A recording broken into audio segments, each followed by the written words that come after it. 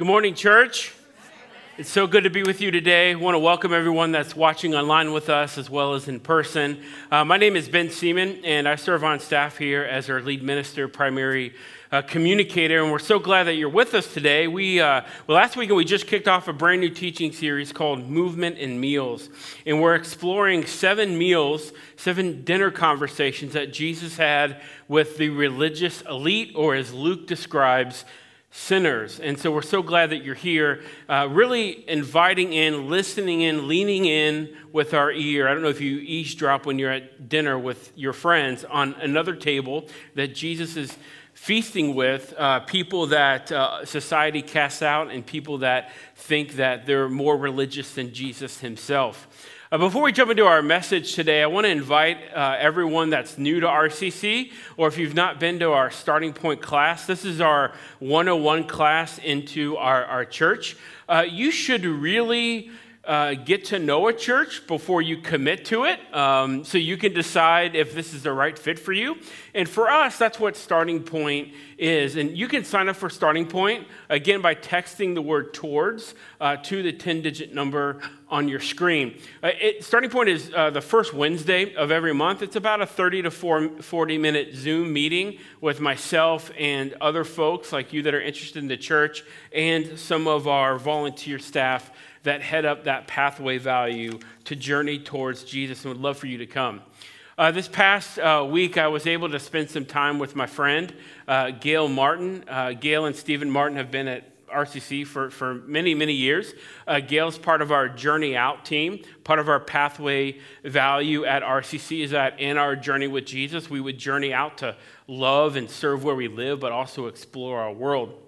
And Gail has a heart, and Stephen have a heart for missions. And this photo was taken about 2 or 3 days ago. Yes, you don't have to tell me. My mask is awesome. You can get it at Etsy if you love The Office, and why would you? You wouldn't like that heathen show, Parks and Rec, right? And so we had about a 2-hour conversation at her house, at her table, 6 feet apart, mask on. And I had not seen Gail for probably 5 or 6 months.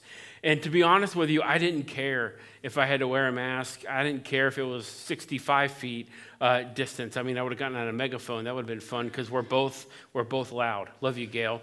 But here's the deal. I have found during this pandemic, as well as some of my friends that I've spoken with, that the desire to get together is there, but actually picking up the phone or texting or calling somebody, it seems like that's when we stop. You know? And I wonder if just because of the pandemic that our energy and our emotional energy and desire to be with people is a little low, which, that's not a judgment. I totally get that. I feel that way too. But that's part of why we're doing this series, that every home has a table, a dining room table, a kitchen table, and every restaurant hopefully has tables. And so what we're challenging our church to do is over the next 7 weeks, at least once, if not twice, to get a handful of RCC folks and folks that are friends of yours that maybe aren't connected to a church and share a meal together. Obviously with people that are respective of your values and the way you live your life during COVID-19, but it's an opportunity to do life, share faith, have those conversations with folks that are near and far from Jesus. So I would encourage you over the next couple weeks to do that. Put that on your calendar. And as I said, if you don't want people to come over to your house, do what Jesus did. Go party at somebody else's house, right? There's tons of restaurants in Salem. Big win for the restaurant community. Like the other day I saw on my Facebook feed that restaurants can now seat at capacity, which is a huge step forward. So they're just like saying, come on, come do ministry at my restaurant, right? Obviously, if you're a Christian, you need to tip well. Today, we're going to talk about the second movement in meal. Last week, we talked about the movement towards grace. Today, we're going to talk about a movement towards community. Now, I got to take us back to Leviticus. I know, it'll make sense before we get to Luke, okay? In Leviticus 23:42, Moses writes, live in temporary shelters for 7 days. All native-born Israelites are to live in such shelters. So your descendants will know that I had the Israelites live in temporary shelters when I brought them out of Egypt. I am the Lord your God. Now, this is a photo of sort of like a makeshift temple or a tent that God commanded Moses to tell the Israelites to do. This is called the Feast of Tabernacle, the Feast of Booths, or if you want to get super Jewish, the word is Sukkoth. You can ask Google Translator how to pronounce it, because I have a tough time pronouncing it. This took about around October, and as the text said, it would last 7 days. You need to think about this in terms of how we do Halloween. It's the one night a year where you're like, oh, that's my neighbor. Okay, see you next year, right? All of the kids are on the street, lights are on, people are having a good time, they're dressed up, free candy, it's amazing, right? That's sort of what the Temple of the Booths or Temple of Feast of the Tabernacle was kind of like. Homes were open to the community. People would eat their meals when they were done. This is why I love Thanksgiving. They would go to their neighbor's house and say, what kind of wine do you have? What kind of food do you have? And they would just generally share the evening together. Now, in this tent, there would be a table, like a picnic table in there. The Israelites would thank God for 3 things and then pray for 3 things in the future. What they're thankful for, they also pray for. God's protection, right? Keep us safe. Because when you're a nomadic people, you're exposed to the elements, to animals, and to enemies. Sometimes animals are your enemies. God's protection, God's provision. This is a culture that depends on farming. If the crop is not good, they would translate that as God must not care about us. And so thank you, God, for your protection, your provision. And you'll notice at the top of this makeshift tent, this isn't like how all of them look. Families can get, decorative and creative with their own. And I'm sure there was probably neighborhood jealousy like there is today about yards looking better. There was a sort of a sheet or a banner at the top of this thing that resembled the peace of God. So they would pray for God's protection, God's provision, and God's peace for their family. All of this was happening in the middle of Luke chapter 7. And you'll care about that, hopefully, if I do my job well, in about 17 minutes and 52 seconds, okay? This is happening, this conversation, this meal is happening with Jesus in the midst of this 7-day celebration, which still happens today in Jewish communities. So in Luke 7, 36 through 39, we read the beginning of this story. When one of the Pharisees, his name's you'll find out will be Simon, invited Jesus to have dinner with him, he went to the Pharisee's house, because who would turn down a free meal, and reclined at the table. A woman in that town, which we don't unfortunately know her name, female names were not recorded, sadly, in a lot of old text. A woman in that town who lived a sinful life, that's a phrase that Luke uses almost every meal that we're going to look at, learned that Jesus was eating at the Pharisee's house. So this is going on, this feast, and oh wait, the rabbi's here? I'm going to go to somebody else's house and see what they're up to, which was normal. This was socially normal to crash other people's parties during this festival. It was actually anticipated, right? And so here's what happened. When she learned that Jesus was in the Pharisee's house, she came there with an alabaster jar of perfume. As she stood behind him, Jesus, at his feet weeping, she began to wet his feet with her tears. Then she wiped them with her hair, kissed them, and poured perfume on them. Now, when the Pharisees, i.e. the rest of the men in the room, had invited him, Jesus, they saw this, he said to himself, Simon's thinking to himself under his breath, if this man were a prophet, he would know who touched him and what kind of woman she is. Here's the phrase, that she is a sinner. That she is a sinner.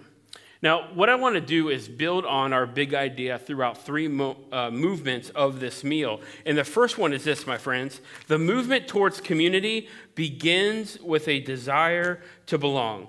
Everybody wants to belong. Whether, it's one of the things, like as I think about school starting, it's every desire and hope that a parent and their child, like the child would find community in their school. And it's the same is true for students. They want to belong. They want to feel in. There's nothing worse than getting ghosted. There's nothing worse than being in a group text for a few months and then you find out that your friends started another group text and you're not in it. The desire to belong is a good, natural, spiritual desire that God puts in us, right? Like even Adam and Eve in a perfect world, you still lacked community.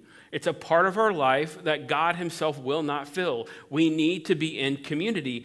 Even psychologists today will say that an adult that does not attach themselves to other healthy relationships is an adult that is immature and underdeveloped.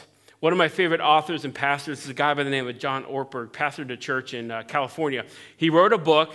You got to take a deep breath to say it. Ready? Everybody's normal until you get to know them. Now, that's funny, okay? You can laugh because it's true. People can seem attractive and beautiful and impressive and amazing really far away, or as we like to do, online, right? There's that Instagram effect that I'm going to make you think that I have a better life than I actually do. And anyways, in the book, he tells a story about the time he and his wife Nancy went to the mall to go shopping.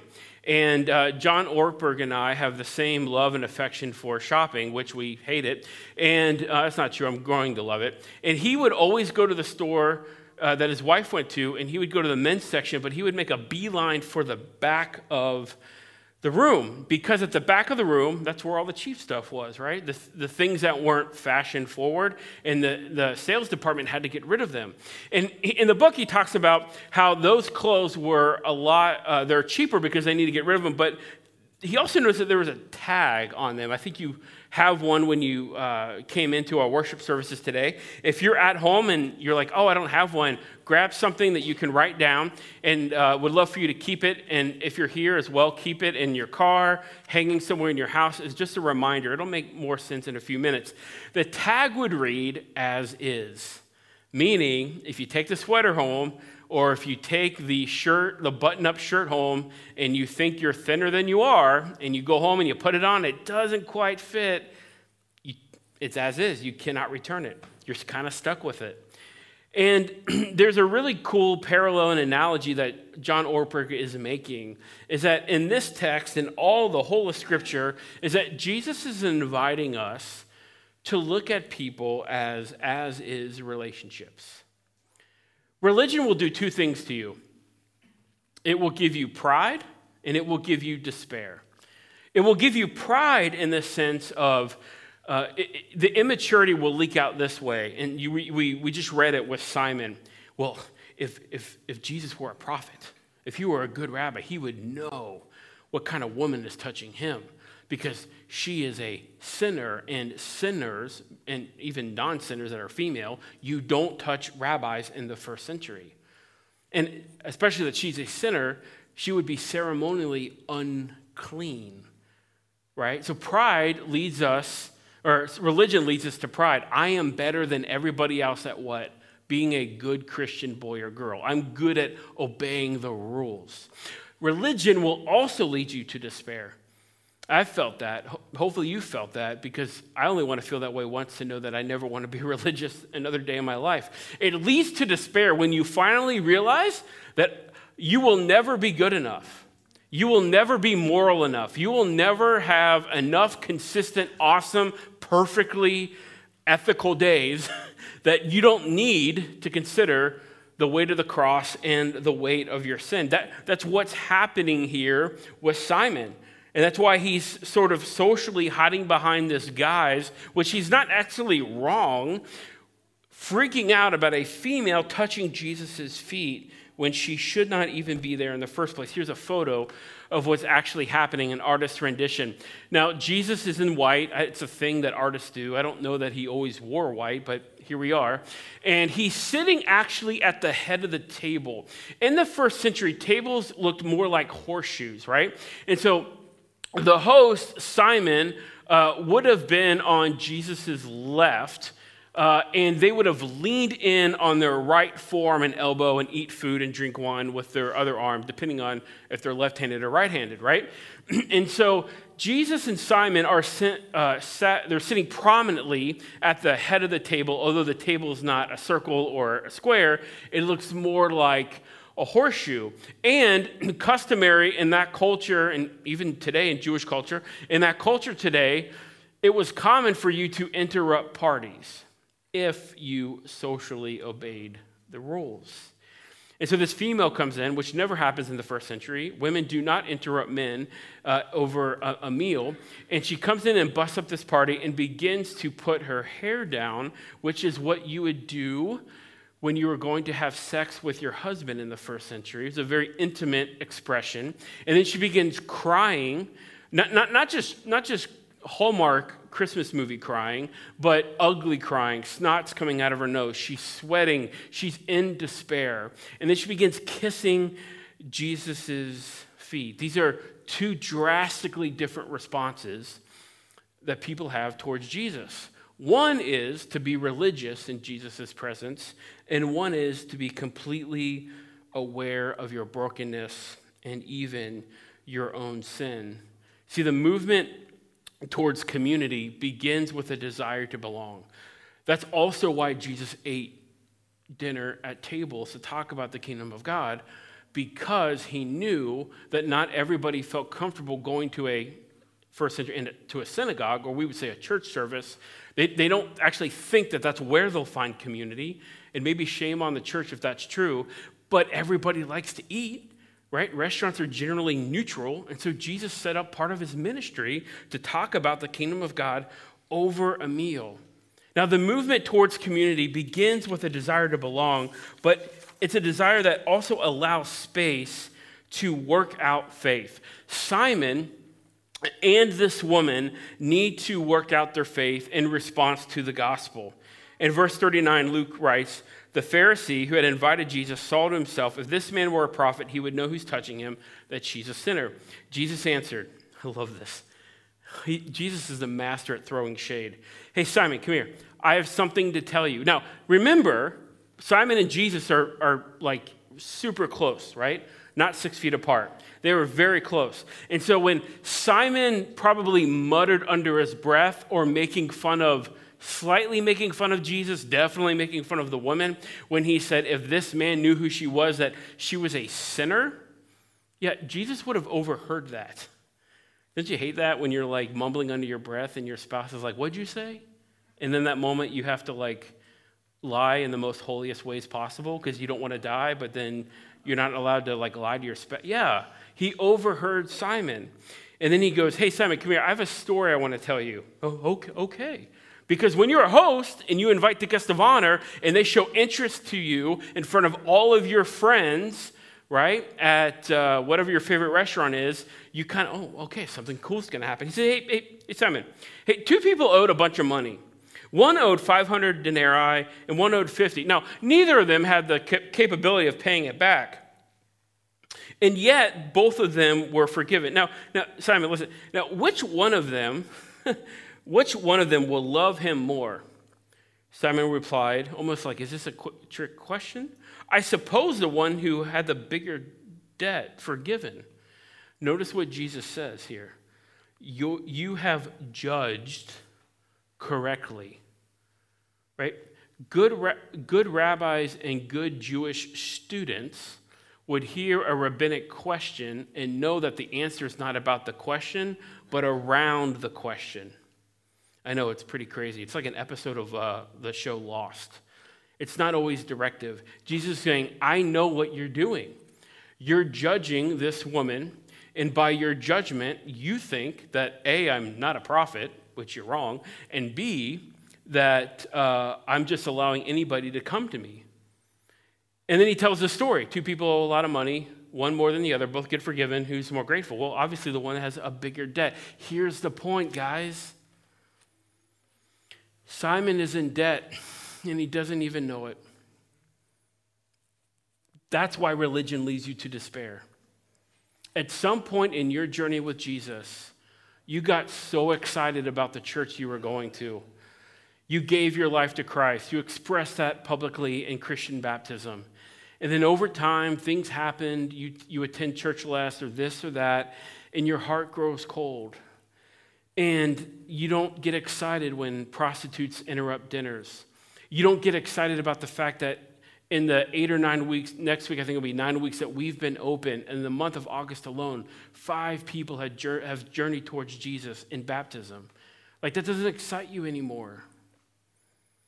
Jesus, Simon, you've judged correctly, but you are unaware of your sin. If you were to ask me, Ben, what's one story, and I could be wrong, that's fine, won't be the last time. What's one story that summarizes the New Testament in the gospel? Easy, Luke 15, parable of the prodigal son, right? Because you have the elder brother who, quote unquote, does the right thing, right? He's He behaves well. He's home by 10. He treats his girlfriends with respect. He works the farm. He listens to his mom and his dad. He says, yes, sir. Yes, ma'am. He's not like his heathen younger brother who says, Dad, I wish you were dead so I can take your inheritance and run and basically live like MTV Spring Break edition, right? It is very easy to become arrogant and to maintain arrogance and to be judgmental of other people when you perceive yourself as doing and being the right thing. And the gospel is for you, Christian. You need to be reminded of the depth of your sin and your brokenness, of just how much you need intimacy with Christ that you once had and you once cherished so much and so deeply at some point in your life, right? And our hearts are not neutral. Our hearts are worship factories. They want attachment, they want meaning, and they will do whatever it takes to find meaning, even if it kills them, literally. And then you had the prodigal son, right? The guy who obviously on paper did the most terrible. He told his dad, Dad, I wish you were dead. Give me my money. And yet, when he came home, the dad said, this is my son. He spent years, we don't know how long, years, months, days away from me. But now he's back. You see, the gospel is not just for the sinner that Luke talks about. It is also for the Christian that Simon is completely unaware of. We do not need to get in the pattern of, yeah, I accepted Christ when I was 15 or whatever, and I got baptized. Now I'm moving on. The point of the gospel is not that you move on beyond the cross, is that you drill down into it to find its depth and its beauty in light of your sin and your brokenness, that it still wants to be with you as much as you sometimes want to run away from it. This is how Simon is detaching himself from this local prostitute. And yet, what is the response of the woman as she's working out her faith and she's working out her spirituality? We can't get it twisted and think that people who don't attend church, maybe never attended church, are not interested in God. For me personally, I can't speak for everybody, that's quite the opposite. They just haven't had Christians willing to ask them the question.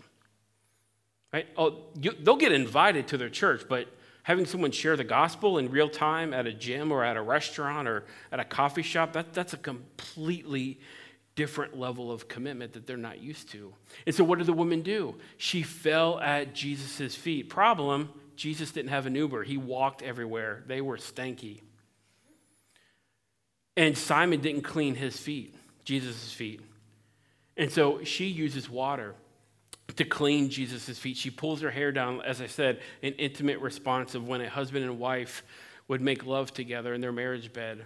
And then she begins kissing Jesus' feet. And this isn't just, my friends, this is not just a peck on the cheek. Sometimes pre-Rona, I would just watch people in an airport, and I would basically judge them, I'm being honest, about the depth of their love, right? Because people that are farther apart, the longest or longer, tend to embrace pretty intensely. And they hug each other, they run up, and they plant a big old kiss on each other, and they're just holding on to each other for dear life. That's what this woman is doing. When the text says that the woman kissed Jesus' feet, she is planting her lips on his feet over and over and over and over and over again, as if to say, Jesus, forgive me. Jesus, forgive me. I'm sorry. Can I be in your presence? Can I have community with you? Can I actually be forgiven? Let's talk about sexuality in the gospel here, because Luke is bringing it up. You have a woman that is admittedly, according to the text, a local prostitute. And she has an alabaster jar. And she has so many clients throughout her day, 24/7, I would imagine, that she can't go home and take a shower, so she uses this perfume on her body to get ready for the next client. Out of everybody at that dinner party, you might assume, and maybe you'd be correct, that though she might be the most sexually active, she had the lowest level of intimacy. And what did she do? She went to the guy, which might be a modern day miracle in 2020, who died a 33-year-old virgin, and said with her lips, "Will you forgive me? Will you forgive me? Will you forgive me?" We get it confused and we get it twisted when we think sex is synonymous with intimacy. Sex is an intimate experience between a husband and a wife. But you would also be correct if you said Jesus was the most, though he died a virgin, was the most intimate human being that ever walked the planet. Because women didn't have a problem being around Jesus. Jesus would not be another face in the Me Too movement. Jesus would not pressure women to do things sexually with him. He would not make fun of women. He actually rebuked men a lot in the Gospels for how he treated women, like with Simon. Also, too, men, like Jesus was easy to be around because he didn't, thank God he wasn't American. He didn't grow up in this toxic, masculine American culture where we puff out our chest and we're only men if we can change oil and shoot guns. Right? Men felt comfortable around Jesus. Men that loved art and read and cried and wrote music, and men that shot guns and could change oil. Theoretically, they didn't have cars back then. Every gender was comfortable in the presence of Jesus. And I just love the depth of theology that this woman is giving us. The person that you might argue has the least amount of intimacy is going to the person who had never had sex in his life and yet had the most profoundly deep, intimate relationships. And she goes to him asking for forgiveness. Listen, friends, the highest form of intimacy is not sex, is not sexuality. It is being in the presence of Jesus. You want a great sex life? Get to know Jesus. Because if Jesus is who he claimed to be and who you believe to be, if he is God, then he created the experience of sex, of sexuality, of genders. And anything you say about human sexuality, in the same breath, you are saying, oh, this is what Jesus intended for sexuality to be about and to mean and to find its meaning. You want to be a great lover to your spouse? Get to know the person of Jesus. And my heart breaks for Simon because his religion is pushing him away. It will not allow this woman who is so broken, so unaware. He is so unaware of his brokenness and his sin that he just pulls the religion card and says, what is happening here? And listen, friends, I'm going to say this until I'm blue in the face and then a different color and you're going to roll your eyes like, we get it. I'm going to say it again because you don't believe it. The gospel allows us to be bad in the presence of love. Jesus was not blushing over the fact that this woman lived her life the way that she did. Because he was not judging her on how he lived her life in the past or present. Jesus tended to always look at people in terms of the trajectory of where he could take them. We call that discipleship, if they were willing to actually follow him. Simon and this woman needed space. They needed a table to work out their faith. 100%, the most profound conversations in the 15 or 20 years I've been in ministry have not been in a church building. They've been at coffee shops and restaurants and backyards and cookouts and barbecues. Food has always seemed to be part of my life and having those conversations because there's something about sharing a meal at a table where socially we know what's acceptable to do, and it takes down our defenses and it gives us an opportunity to ask and being willing to respond to questions that maybe we would not be willing to do or ask in a more formal setting. Friends, the movement towards community begins with a desire to belong that allows space for people to work out their faith while the group points itself to Jesus. If you are in a life group or a Bible study of any kind and they never challenge you to follow Jesus, they never point you to Jesus, you're not in a small group, you're in a book club. All right, and there's a fine line between a life group and a book club. Every good community, Jesus community, always points people to Jesus. And how that can get derailed is, I'm struggling with so-and-so. Would you give me your opinion of how you would deal with this? Yeah, give your opinion, but also point them to Jesus. People tend to not have questions about Jesus until their life is in a situation where that's who they need. In Luke 7:48 through 50, I'll close with this. Jesus said to her, "Your sins are forgiven." But what is he also saying? Simon, you're right. I am a prophet. Because you don't know, just because a homeless rabbi says your sins are forgiven, you don't know that as actually a thing until you what? Until you die. And in this statement, Jesus is verifying, yes, Simon, I am a prophet. I can predict the future because I'm like God. I'm living in the past, I'm living in the present, and I'm also living in the future. Your sins are forgiven. The other guests, the other religious guys, began to say among themselves, whispering probably, who is this who even forgives sins? Because in Judaism, there's no such thing as God becoming man in their view of God. Like Christianity is the only view with a Trinity where God would become one of us. So it was obscure and asinine to think that God would actually become one of us, and a homeless guy, like not even a political person of clout and money, the lowest of the low. And Jesus said to the woman, listen to this, your faith has saved you. What does he tell her to do? Go in peace. What is hanging above these makeshift tents on this night? The banner of peace that God's people are praying for. On that night, on that holiday, in October, we're like 5 weeks away from this festival, the God of peace was present. And what did Simon do? He chose religious rules to distance himself from this woman. And what did the woman do? She laid it all out in front of Jesus. Said, I'm aware of my sin. I'm aware of my brokenness. I'm aware of my high-risk behavior. I just wanted to stop. And she found community, and she found the gospel over a glass of wine and a Jewish first-century meal. My friends, the movement towards community begins with a desire to belong that allows other people to work out their faith. And that group of people points them to the person and the work of Jesus. This is the movement towards community. Let me pray.